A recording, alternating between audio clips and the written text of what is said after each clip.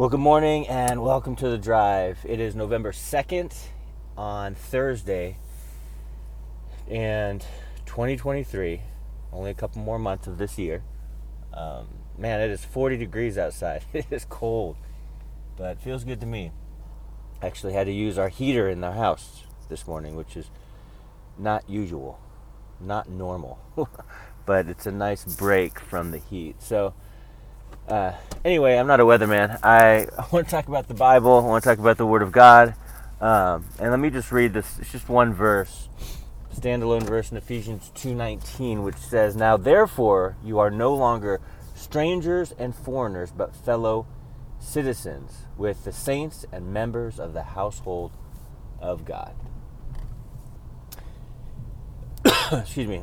Man, I love that. I love that. Because before we were kind of on our own, if you think about it. I mean, if you think about it, before Christ, I had friends, right? Like I had people I hung out with, but there was no purpose. There was no real discussions about life and the purpose of life. At least my friend group. Like we were just drug addicts. We just look for the next party, look for the next high, look for the next, pills or ecstasy or acid or weed or whatever. Like they weren't my real friends. We hung out, we did all these drugs together in order to feel not guilty about what we were doing. It was not real community.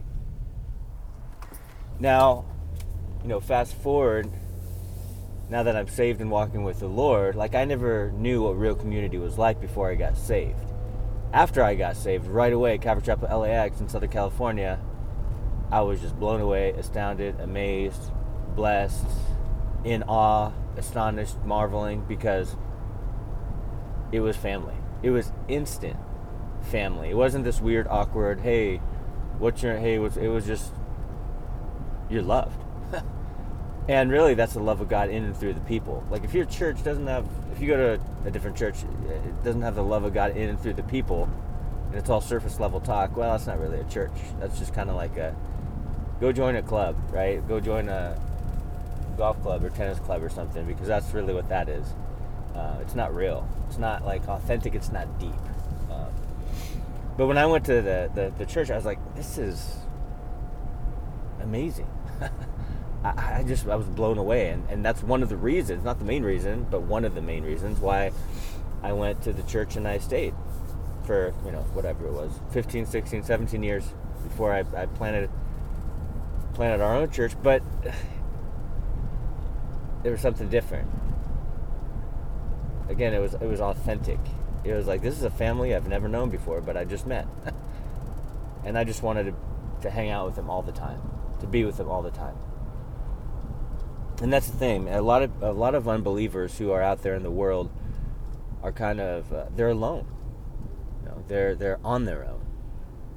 They're lonely. And they feel like no one is there for them, and they struggle, and they suffer in a lot of ways.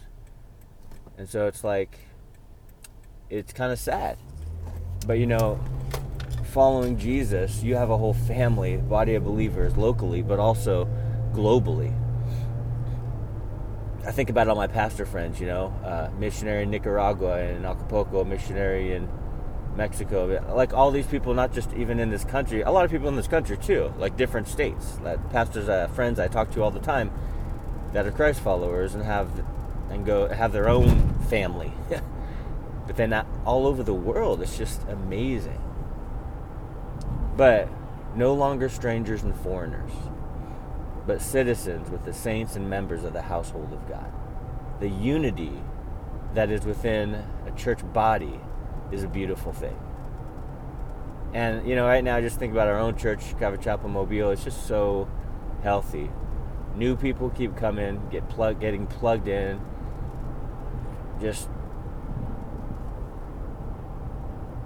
And it's not even, here's the thing, it's not even like church should never be like I'm going to church to network. You're like, no, you should go to church to grow, to get plugged in, to learn the scriptures and connect with Christians. I mean, I don't know where. I know where we went wrong because in seminary, for a couple years, I taught church history. I know where we went wrong. I was about to say I don't know, but people get all these weird ideas and they get off of the Bible. They're not. Their source isn't the scriptures. It's their own thoughts and opinions. And then they start different religions and movements that are totally unbiblical and not doctrinally sound. And that's where they get off. And unfortunately, a lot of churches today, the seeker-friendly ones, are the ones that are Bible light. You know, I talk about the South. I love the South. I love living in the deep South in Mobile, Alabama. But I would say the Bible Belt is Bible light. I always think about that. I know it's a weird thought. That's how I think. But it's like, man, we're here because we teach the whole Bible. I'm not just talking and having a conversation and then once in a while I'll give a verse or two. But we're in the Bible going through the whole thing, talking about it. Observation, interpretation, application. And some people don't have an appetite for that because they didn't know that's what we're supposed to do while on this earth. The only thing that's eternal on this earth is the Word of God, you know. So that's why we're here. I remember when we first moved here to plant the church, my wife was like, you know, we both got confirmation individually about coming to this place because we talked to people and pastors and they're like, please come and teach the Bible. No one just teaches the Bible. There's all these weird things going on. We just want the Bible to be so refreshing. And so, you know, one time my wife was like, look at all these churches. There's more churches here than I've ever seen. Why are we here? I was like, well, to go through the whole Word of God. And since we've been doing that, we've been blessed in the last 6 years to see people who didn't even know they thought they were saved. We taught through the Bible and they're like, I don't think I'm saved. We've seen like a couple dozen people get baptized. You know, we've seen this family come together and I love it. I love the community that we have and I wouldn't trade it for anything. I loved visiting my old church and teaching a few times in Southern California, but I'm so glad that I was able to come home. I love it here. I love the family that God put together here. And so community, members of the household of God being integrated together, it's so important and it's so critical, right? It's not just a hangout, but it's that koinonia fellowship, that real, honest, being honest with one another, accountable to one another spiritually. You know, unfortunately, like a lot of churches are so worldly. It's almost like some churches are like, who's who? Oh, I got all this is a church of like the upper class business owners, and it's more in networking than church. It's like, what are you doing? Get into the Word, talk to one another, pray for one another, keep it spiritual. Man, I had a friend back in the day, and he ministered in Haiti all the time. I mean, almost full time. They had a house there that missionaries would come to and stay at, and when they would have groups come, he would remind the people. You know, they'd have youth groups come, they'd have high school groups, they'd have adults, they'd have all kinds of groups come, and you know, oftentimes he'd have to be like, if someone was playing guitar and they were playing a secular song or something, he'd be like, hey guys, keep it spiritual. Keep it spiritual. They would talk about things that maybe ought not to be talked about while on this mission trip to spread the gospel and reach out. And he would just say, keep it spiritual. Excuse me. And I love that. And that should be life. Yeah, we're not going to ignore our practical needs and things we have to do in this life. Of course not. But again, all of that is secondary.